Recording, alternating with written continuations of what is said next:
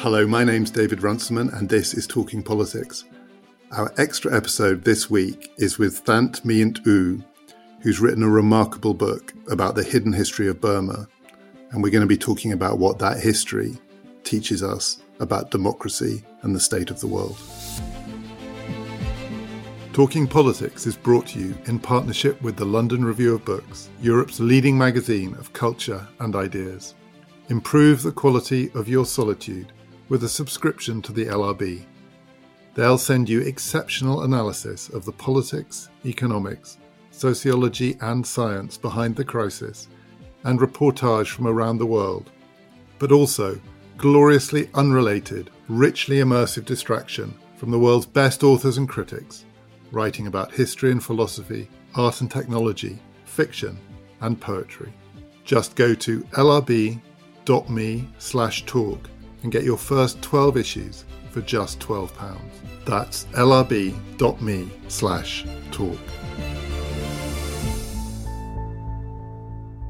We recorded this conversation a few days ago on Thursday. Thant is speaking to us from Rangoon. He's also spent some time in Cambridge. He studied here, and I met him here first. He is extremely intimately connected with the story of Burma and its recent history. But I started by asking him a basic question about names. Why does he want to still speak about Burma and not Myanmar? I prefer the name Burma. It's the name that has been used since actually before colonial times. Myanmar is the word that has always been there in Burmese to describe the Burmese-speaking Buddhist majority of the country. It was a change that was made by the military junta in the late 80s, kind of as part of a nativist or ethno-nationalist shift in politics. But my preference is personal, but I do think that the change in the name also reflects a certain type of shift in politics that happened in the late 1980s and 1990s as well. So that leads into one of the many big questions we're going to talk about, which is, what do we mean when we talk about the Burmese nation? And it does connect to something that we were talking about on Talking Politics just this week in a very different context, which is Britain's attempts, slightly ham-fisted attempts, to grapple with its imperial history in its contemporary politics. There's a lot in your book, and this is an incredibly rich story. But if you can just give us a framing for thinking about what we mean when we talk about the Burmese nation, the role that British imperial rule had in constructing that, and just in a way, how hard it is, and some of the reasons why an attempt to make it a nation in ethno-national terms has been a political imperative for some people, just how hard it is to conceive in unitary terms of a Burmese nation. I guess the best way to think about it is that you had in Burma for over 1,000 years these different kingdoms in the Irrawaddy Valley, and they were ruled by Burmese kings. It's a monarchy that goes back to medieval times, and that was the core of what is today geographically Burma or Myanmar. But in the highlands of the country, about a third of the country in the hills going up to Tibet and China, Yunnan, Thailand in the east, you had other peoples and other polities that were never really part of that Burmese state or the Irrawaddy Valley state. And then in the southwest of the country, along the coast near Bengal, you had a different kingdom, the Kingdom of Arakan, which was its own kingdom until just a few decades before British colonialism. So you had these three quite different parts of what is today Burma coming together only under British rule. And so when Burmese nationalism took root in the early 20th century in opposition to that colonial rule, it was very much rooted in that Burmese state, the Irrawaddy Valley state, that had existed before, and it had to, as part of its nationalist sort of drive, try to meld these other parts of the country around that nationalist movement as well. Of course, that's not a unique story to Burma. I mean, that is a story of many forms of colonial rule, that the colonizing state constructs something which either doesn't fit or has at its core only one part of what then has to become the nation. Are there distinctive Burmese features to this, including, and you describe this in your book, there are parts of Burma that were never, even under those conditions, really assimilated with this national project? Yeah, so when the British took over Burma in three different kind of episodes from the early 19th century, 1824 to 26, all the way up to 1885. And in 1885, they basically decapitated the state, almost literally, taking away the king, abolishing the monarchy. There was a very bloody pacification campaign as well. And so the Burmese nationalist movement looked back to that period of monarchy and even if they didn't want to restore the monarchy, they wanted to restore what they saw as this Burmese kingdom. Now, in the highlands, which I'd mentioned before, I think what makes Burma a little bit distinctive from many other countries is just the sheer diversity of the different peoples, languages, ethnicities, very fluid ethnicities in many areas that have been present and still are present today. So you can go to a part of the country now where the people at the bottom of the hill will speak an entirely different language from a completely different language family than the people at the top of the hill. And in between at another altitude will be yet another ethnicity, yet another cultural tradition as well. So there are dozens and dozens of different languages and identities in different parts of the country. That's one. The second is that British colonialism had as part of it the annexation of what is today Burma into the British Indian Empire.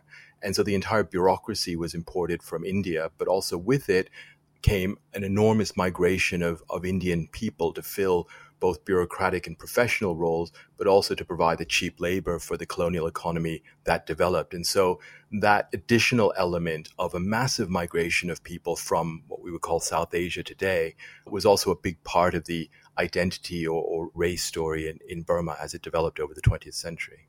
And when we get to the birth of Burmese independence after the Second World War, and again, this is a story that in many ways will be familiar to people in other contexts, and of course it directly intersects with Indian independence and then with partition.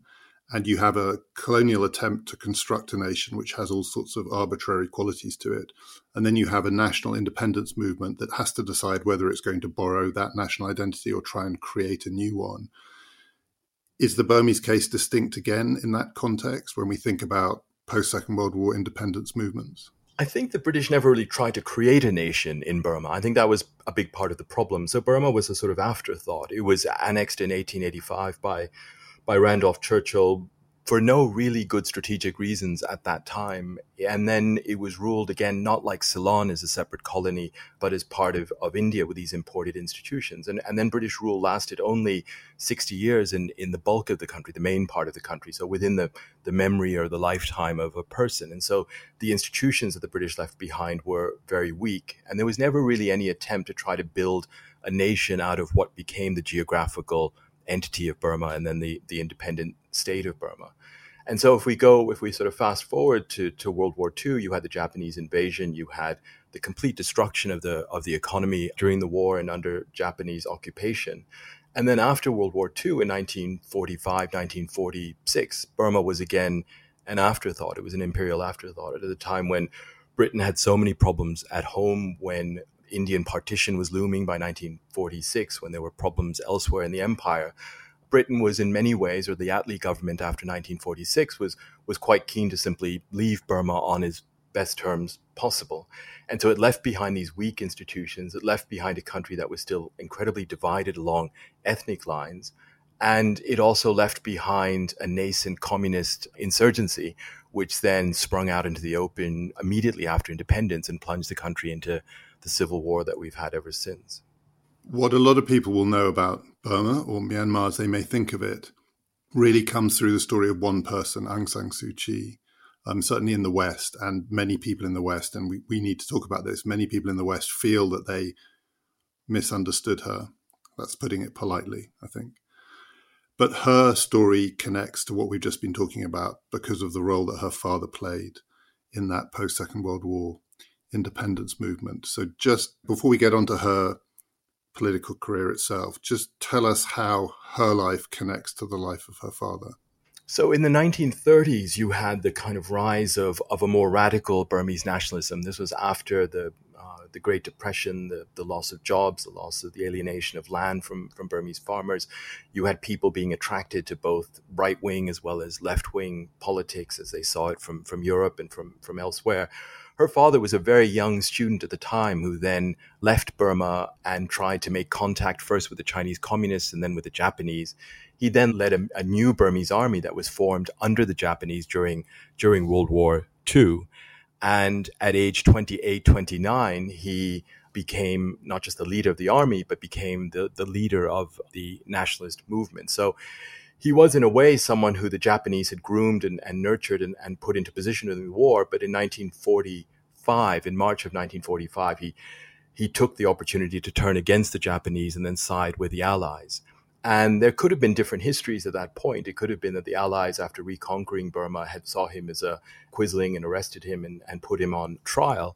But instead, what happened was that Mountbatten, as the Supreme Allied commander in Southeast Asia, thought that he was the sort of wave of the future and recognized him as a partner of the Allies. And he became, by 1946, the undisputed nationalist leader of the country. And he demanded immediate independence from Britain.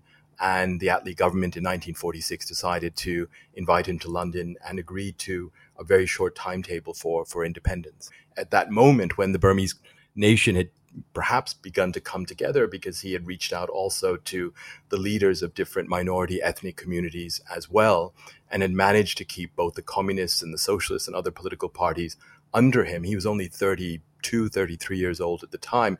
He was assassinated. And with that assassination of not just him, but most of the cabinet, the country was plunged into chaos, and then after independence into civil war.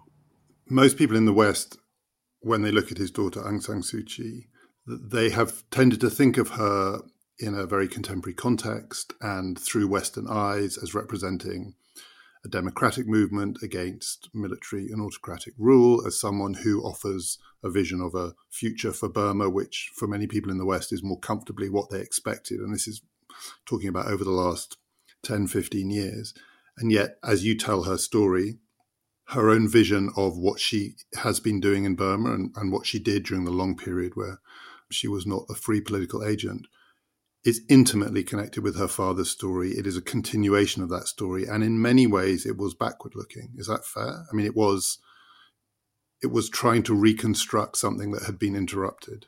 I think that's the kind of mythology around her that attracts a lot of people here to her. Because I think for a lot of students or people in the country, the only thing they learn in school is that there were these Burmese kingdoms in the past and there was evil British colonial rule. And then came General Aung San and World War II, and he managed to both fight off the British and the Japanese and win independence for the country. And then many people think that the decline of the country over the past many decades and the relative impoverishment of the country compared to many other Asian countries is because of this tragic assassination of General Aung San in 1947 and this kind of unfinished legacy. And in 1988, when there was an uprising against the military government at the time, people turned to her. She was then in her early 40s to sort of help lead the country back towards the right path. And so I think even within the country, people saw in her what they wanted to see in her. But I think she was always someone who was very much a product of, not so much a product of her father's legacy, but I think he was her role model in many ways. And I think that sort of nationalist sort of feeling was always very important to her.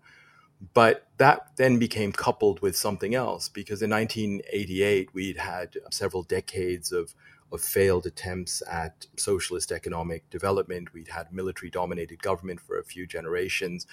And in 1988, the mood of the times around the world and in Asia as well was a transition to democracy. It was just before the fall of the Berlin Wall, but it was after the anti-Marcos revolution in the Philippines. And so as part of this sort of new resistance to the military, people saw democracy as the banner under which they wanted to organize this resistance. And so you had this sort of coming together of both this sort of nationalist feeling that I think she represented very much, and then also this more general sense that had to kind of move in some kind of democratic direction without having, I think, thought about it very much at the time. I guess that for many people in the West, the paradox then is her relationship to the army and to the military rulers of Burma, to whom she was in opposition. But as you describe it, I mean, her father, his formation is as a army man and as a military leader. And many people have been puzzled and confused, particularly recently, by the ways in which Aung San Suu Kyi seems to be so either comfortable with or connected with the people that in the democratic narrative are meant to be her fundamental opponents. I mean, the basic democratic narrative is that was what she was in opposition to. Yeah, and I think that was always very wrong, because I think she herself had said from very early on, from when she first entered politics in the late 1980s and emerged as a leading political figure here, that the army wasn't her enemy, that this was her father's army. And I think the idea of her and many other ex-army officers and army generals who flocked to her in 1988, 1989, was that the army simply had sort of gone off course in the wrong direction under the Ne Win dictatorship, which was the dictatorship of the 60s, 70s, and 80s, and simply needed to kind of regain its rightful place under some kind of elected civilian government, but still as an incredibly important institution in the country. So she had always gone out of her way to say the army wasn't her enemy, and she wanted some kind of reconciliation, in a way, between these two different stories. I mean, the army story, which was that they were born out of the Second World War. They led the country to independence from Britain and seized power because they had to in 1962, and have tried to do the best they can to hold together this incredibly fractious country. And the other narrative, which is the narrative of the National League for Democracy, which she headed, was that in 1962, when the army took power, they began to go down the wrong path. And they simply needed to come back to the right path, which was some kind of democratic government and an abandonment of many of the policies that they had instituted from the 1960s onwards. So it was two different variants of the same kind of Burmese nationalism, rooted again in the same kinds of stories about the distant past as well as the independence movement. And the army had sort of rejected her in the 90s as someone they didn't want to deal with. But she had always wanted, and I think sought, some kind of reconciliation with, again, the institution that she saw as her father's institution.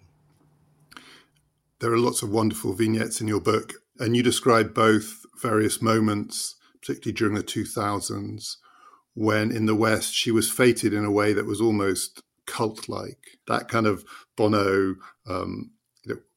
Western belief that she, and it's partly to do with her persona, what she seemed to represent to people, that she embodied some version of democratic hope.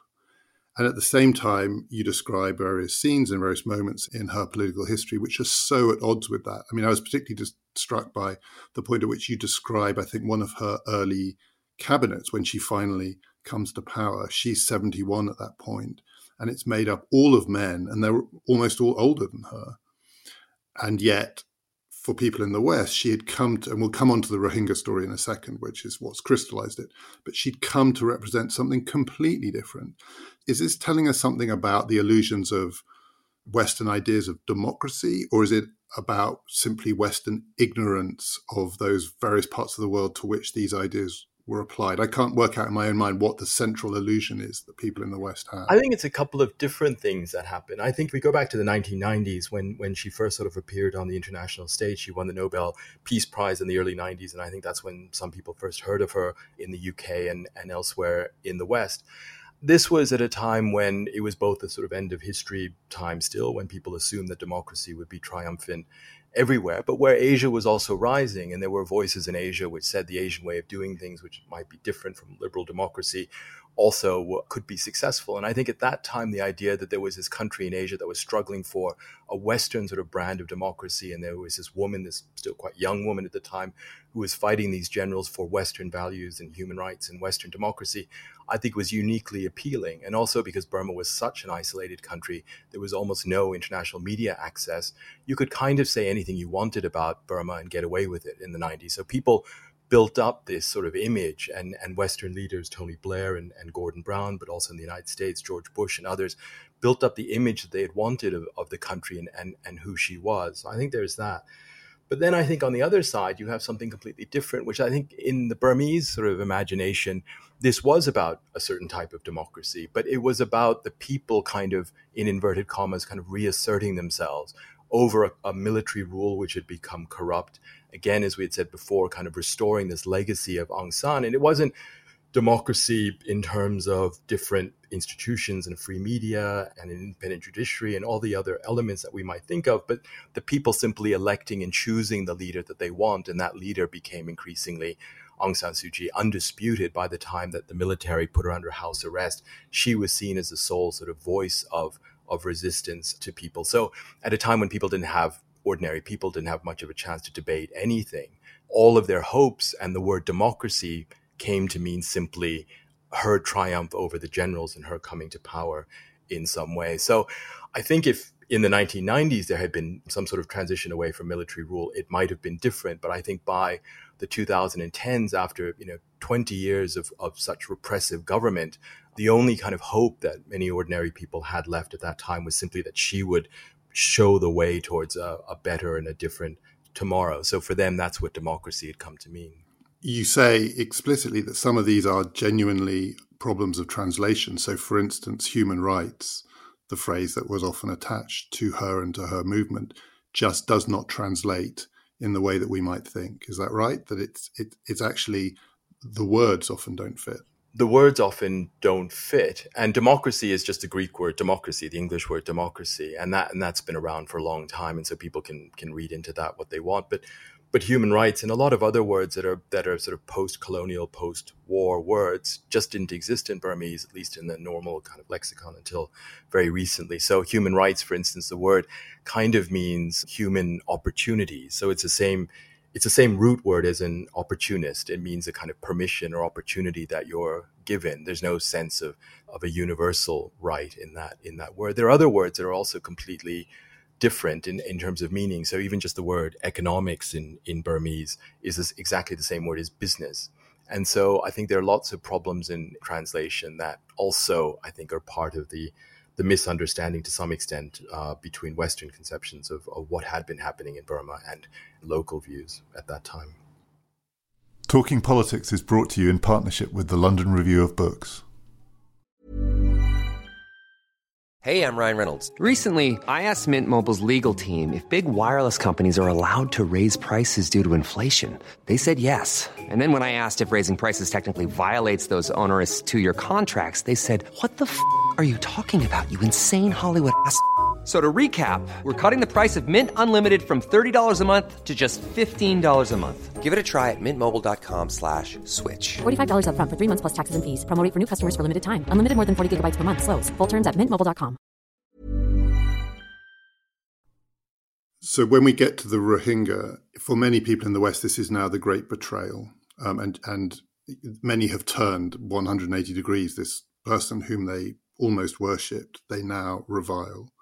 And they've been shocked by her willingness to defend the army and to talk a language which doesn't at all fit with that human rights narrative.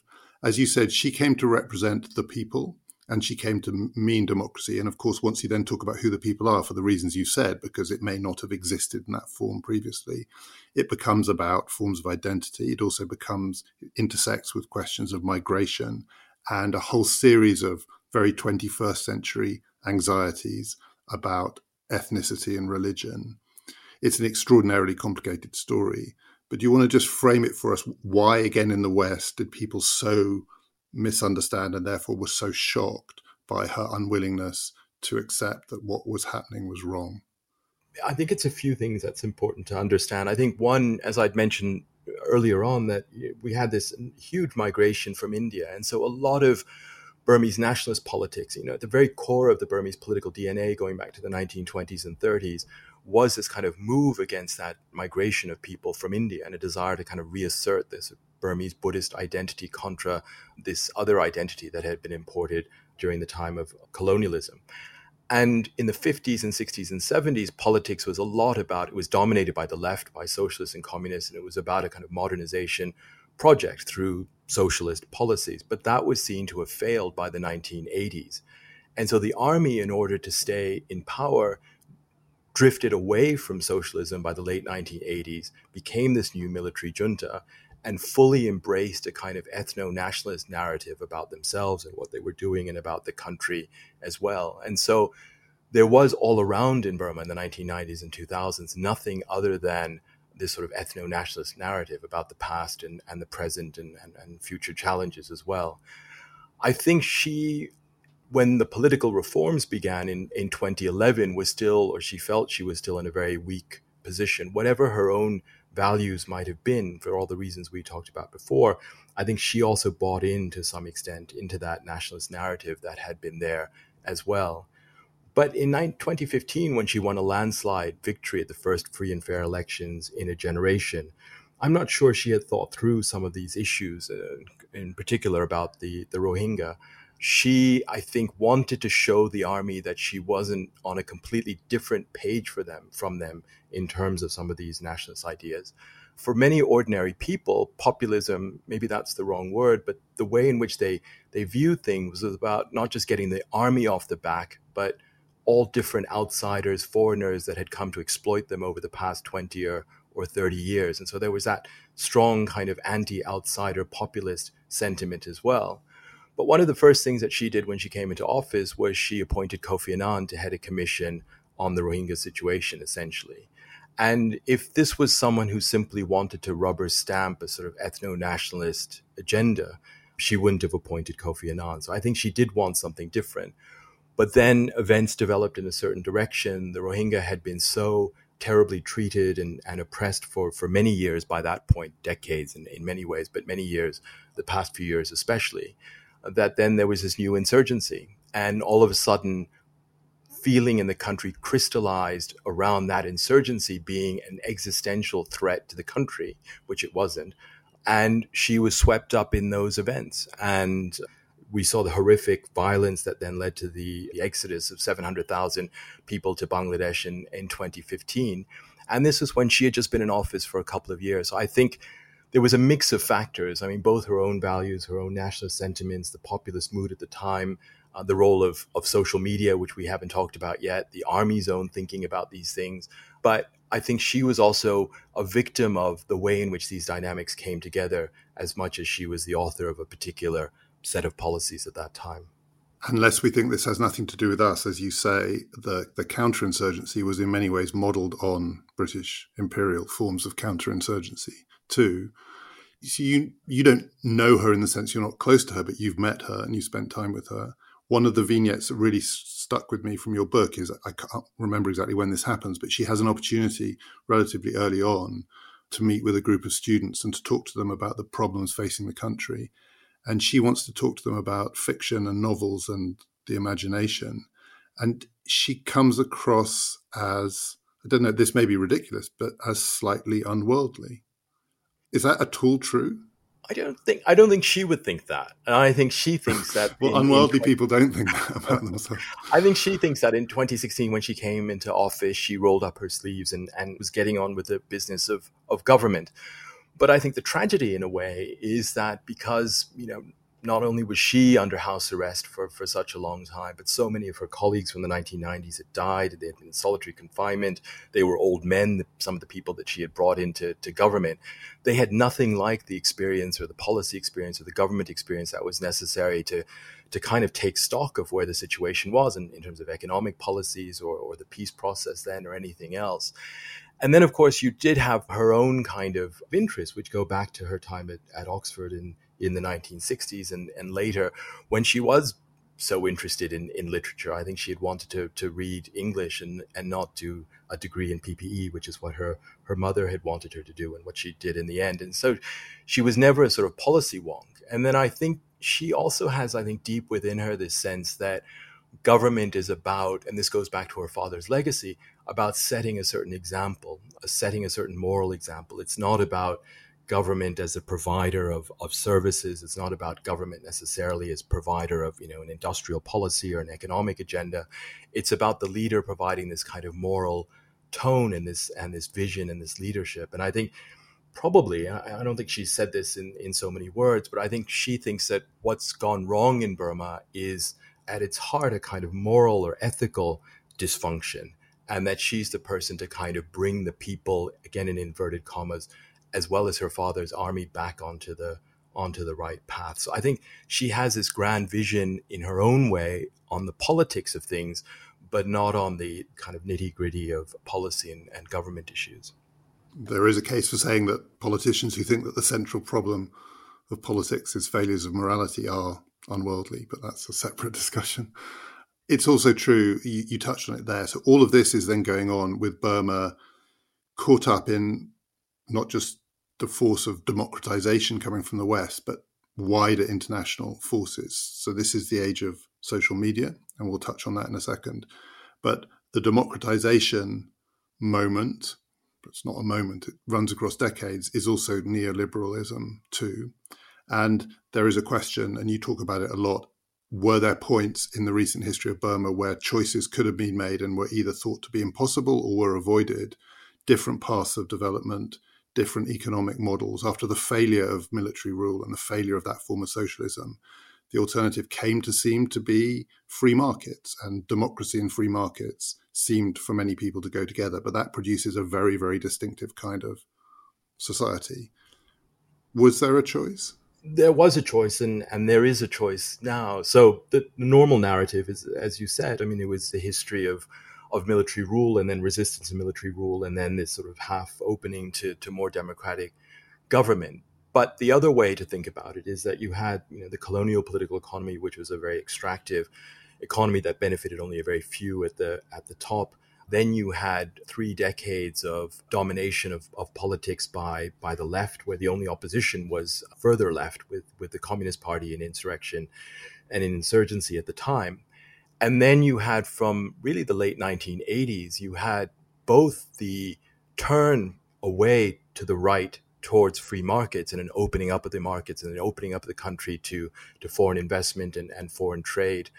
But you also had an opening up of the border to China, which was then also moving away from isolation and just beginning its giant industrial revolution.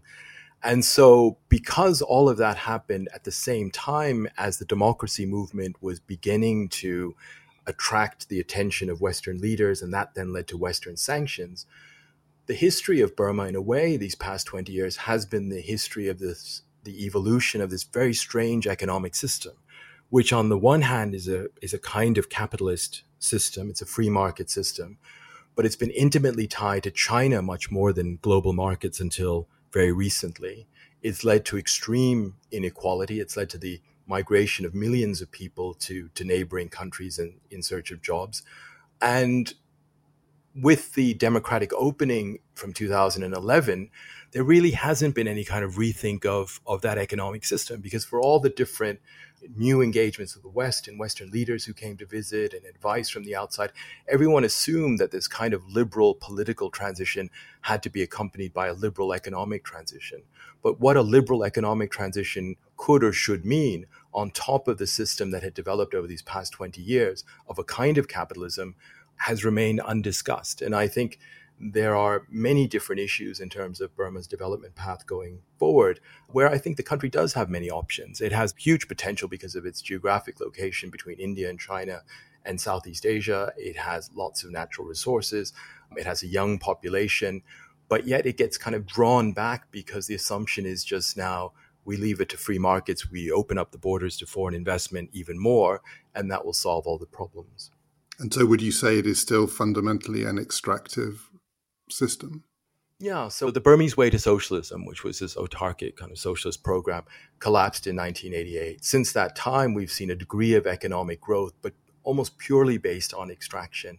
It's either the export of primary commodities like timber and jade, which is what Burma is the main source of the world's jade, to China, worth billions of dollars, or natural gas offshore, which has been exploited by Western oil companies for export both to China and to global markets. So it's a kind of growth that's dependent almost exclusively on extractive industries and also to some extent some agricultural commodities as well. And there hasn't really been any sort of real development in any other way. And you still have, from the days of Burmese socialism, state control of some of land and state-owned enterprises, but most of these are not functioning or not productive in any way. So in a way, Burma is at this sort of crossroads in terms of its economy. It has huge potential. It has still some state assets and state-owned enterprises. It has seen over the past 10 years of this kind of quasi-democratic opening, more social spending, more attempts to rationalize macroeconomic policies. And so it could try to copy the success of many of its East Asian neighbors. But whether it does that or whether it assumes, again, that a kind of neoliberal formula of simply depending on markets, simply opening up is going to solve the problems, I think that's the big set of decisions before the country today. Another way you could say Burma is at a crossroads, and this makes Burma distinct from China. It's being pulled towards China, but Burma also has Facebook, and the internet is Facebook, I believe, in Burma. And then many people want to blame Facebook for much of what's gone wrong, including some of the worst aspects of the Rohingya crisis. So you've got a society that is pulled between China and Facebook, which is at least potentially deeply destabilizing. There's so many things that are deeply destabilizing. I mean, we still have an active armed conflict in the country. So where the Rohingya had left from or escaped from, there is a whole new insurgency of the Arakan army, which is the other minority, but it's a Buddhist minority group that has gone from strength to strength, displaced 100,000 people. The fighting has displaced 100,000 people over the last 12 months alone. So we have active armed conflicts in different parts of the country. We have China looming across the border, now many, many times richer than Burma, when in the past it was about the same per capita GDP as recently as maybe 30 years ago. And just the sheer weight of the Industrial Revolution going on in China. I think with social media and Facebook, I would say a couple of things. One is that this is a much freer country. I mean, just the fact that I'm speaking to you like this from Rangoon, I mean, it's a much freer country than it was 10 years ago, infinitely more so. The internet is almost free. There are cases of journalists who've been locked up. There are criminal defamation laws on the books. But in general, debate is relatively free. A lot of that happens on the internet. A lot of that happens on Facebook. Every day there are thousands of different posts from different institutions and prominent political figures and tens of thousands of different comments and live streaming events and everything else. And so that's a big positive. I think in connection with the Rohingya story, we have to be careful in ascribing sort of blame to Facebook in this way. So I think Facebook and social media generally, or Facebook, was a big part of creating a certain mood. And in 2012 and 2015, you had communal violence in this country, which was the backdrop to then the violence that happened against the Rohingya in 2016, 2017. But a lot of that initial violence, the communal riots in 2012, for instance, that involved both Muslim and Buddhist communities in Arakan or in Rakhine State, actually happened before the telecoms revolution here, happened before the internet was available to 99% of people. So a lot of the violence happened before. It's not the case that you had Facebook and suddenly that stirred up mobs of people to go and kill their Muslim neighbors. I think it's a much more complicated story than that. And the violence that actually happened in 2016 and 2017 was part of an army operation against what the army perceived as being a new insurgency, as well as attacks on civilians in those Rohingya villages. It wasn't something that was stirred up on social media at that particular time. Just to add to the complexity, I'm going to bring in two more things. Burma is also at the front line of climate change. And as you tried to suggest, the future for a country and a society like Burma might actually be much more open than we think. It's not on a fixed path to a certain kind of development. But there's also this thing looming for all of us, but for some societies sooner than others, which is a changing climate, a rapidly changing climate could be the most radically destabilizing thing of all. Is that your central fear? Yeah, it could be my central fear. I think there's so many different possible fears in this country. I mean, this is a country where in 2008, we had a cyclone that killed 140,000 people in a single day. We've had floods in 2015 that displaced 1 million people over a few weeks. So this is a natural disaster-prone country. It's not clear if either of those older events were directly because of climate change, but the climate is changing. And if any of the projections are right, if we move towards a 2-degree, 3-degree warmer world by the end of this century, it'll be catastrophic for this country. I mean, so much of this country is low-lying land along the coasts around Rangoon as well. And so if you think about it, I mean, I guess, the main question is this. I mean, Burma has these different development options. It has this potential. But in order to realize that potential, in order to move down a development path, it needs a more activist state. It needs more state direction. Yet so much of what people want still is to come out from under what they have seen as an incredibly oppressive and corrupt state. So how do we move in time for climate change and in time to kind of catch up with or address China next door? How do we move down that development path, which will require a stronger state, when the state itself is so contested, with so many different ethnic minorities demanding rights as well as having their own insurgencies, where the bulk of the Burmese population still want to move away from state control, is it possible to square that circle in time for these kinds of challenges like climate change?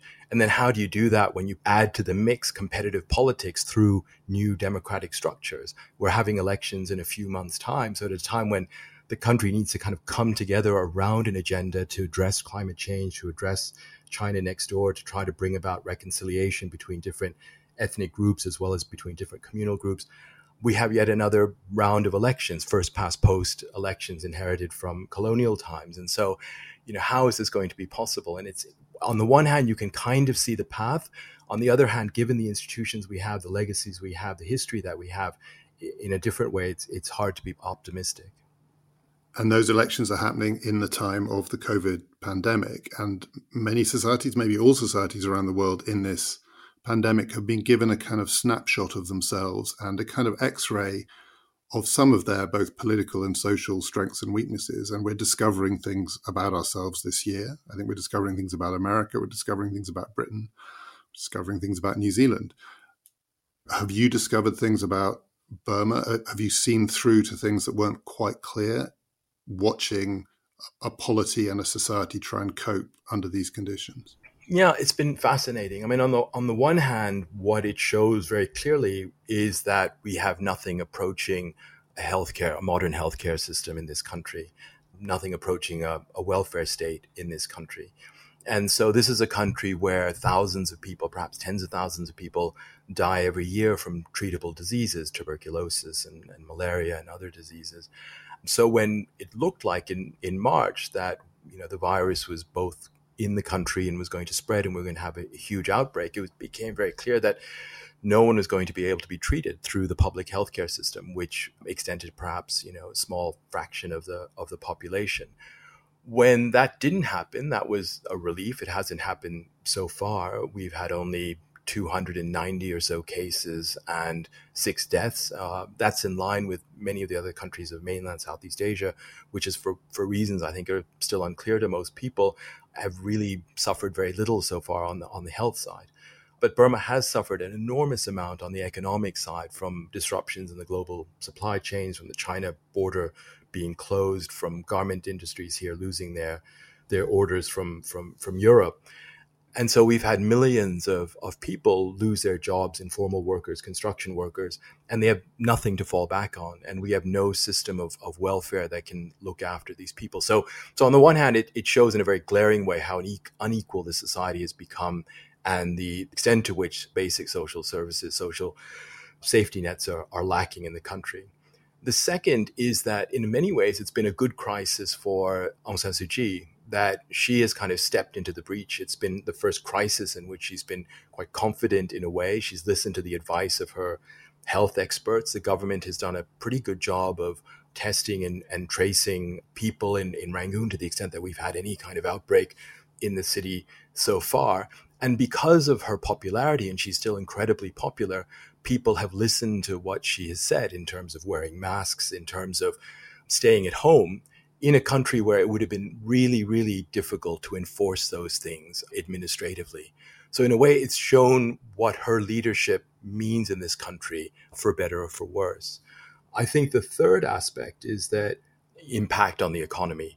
And it shows, I think, the extent to which we do need a much greater state role in this economy. The government has now committed several $1 billion. It's not a lot in international terms. It's a lot here to the sort of COVID economic response. But that's where it's at this crossroads again. How will it use this money? Will it move in a more activist state direction, use the kind of strategic opportunities to think about the sectors that might develop the economy and move down a more state-centered development path? Or will it kind of fall back on a kind of neoliberal instinct of just doing enough to allow markets to recover in a few months' time and then leave it at that? So I think there are many big questions that the pandemic has kind of brought forward, and we'll know more, I think, over the coming months, especially as we head towards elections, which are going to be, and I guess no one will notice in the UK or elsewhere, it's going to be just a couple of days before the US elections in November. I want to ask one last question, which touches on what you said there. So I think at one point in your book, you describe a survey from a while back when the country was coming out of years of military rule, which identified Burma as the most generous society on earth. The idea that there were forms of social cohesion and sharing that existed beneath or outside of politics. I don't know if that was true. If it was true, was that a blessing or a curse? This is where it's difficult. I mean, on the one hand, yes, you see this all around. You see a lot of the economy that's still not, however you want to call it, it's not commodified. It's not part of the capitalist market system that's developed over the past few decades. So you have Buddhist monasteries, meditation centers that are free. People give not just willingly, but really want to donate to these kinds of establishments, but also to give to other charities. There's a huge history of volunteerism in this country. When we had floods a few years ago, literally millions of people volunteered to help those in need. So that's there. And I think for Aung San Suu Kyi, she wants to try to harness that in a certain way as well. But exactly where that should sit next to an economic development agenda is also not very clear. And I guess a huge question, it's related to what you just mentioned, is that we are in Southeast Asia. We're next to some of the miracle economies of East Asia. It still seems to make sense that we try to move down that manufacturing development path. But given where we are in 2020, there's a big question mark, one, over whether that sort of manufacturing development path is still going to be around in an age of automation and everything else 5-10 years into the future, how we should factor in climate change.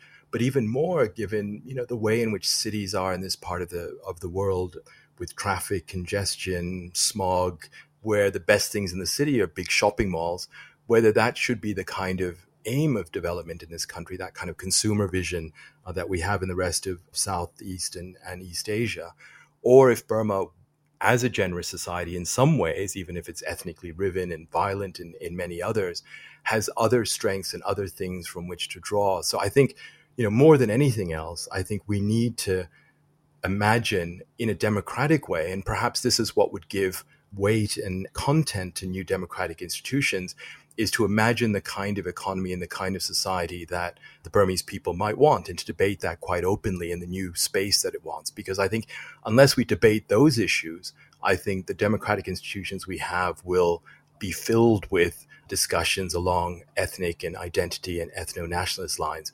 And we've seen over the last 70 years where that can lead in this country. Thant's book is called The Hidden History of Burma, Race, Capitalism, and the Crisis of Democracy in the 21st Century. I really do recommend it. It is deeply fascinating. You can find details about that, Thant's other writing, as always, in our show notes on Twitter at @TPpodcast_. In our regular slot this week, we're talking about Europe and Brexit, and joining me and Helen will be Catherine Barnard and Anand Menon. Do please join us for that. My name is David Runciman, and we've been talking politics.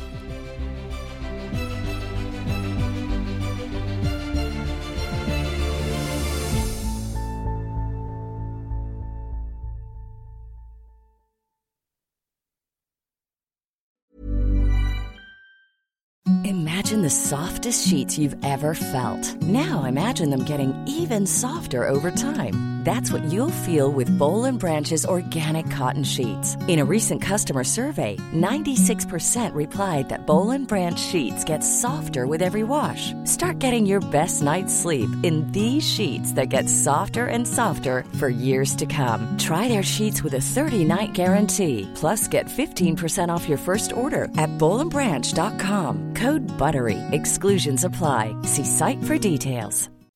When you make decisions for your company, you look for the no-brainers. If you have a lot of mailing to do, Stamps.com is the ultimate no-brainer. Use the Stamps.com mobile app to mail everything you need to keep your business running with up to 89% off USPS and UPS. Make the same no-brainer decision as over 1 million other businesses with Stamps.com. Use code PROGRAM for a special offer. That's Stamps.com, code PROGRAM.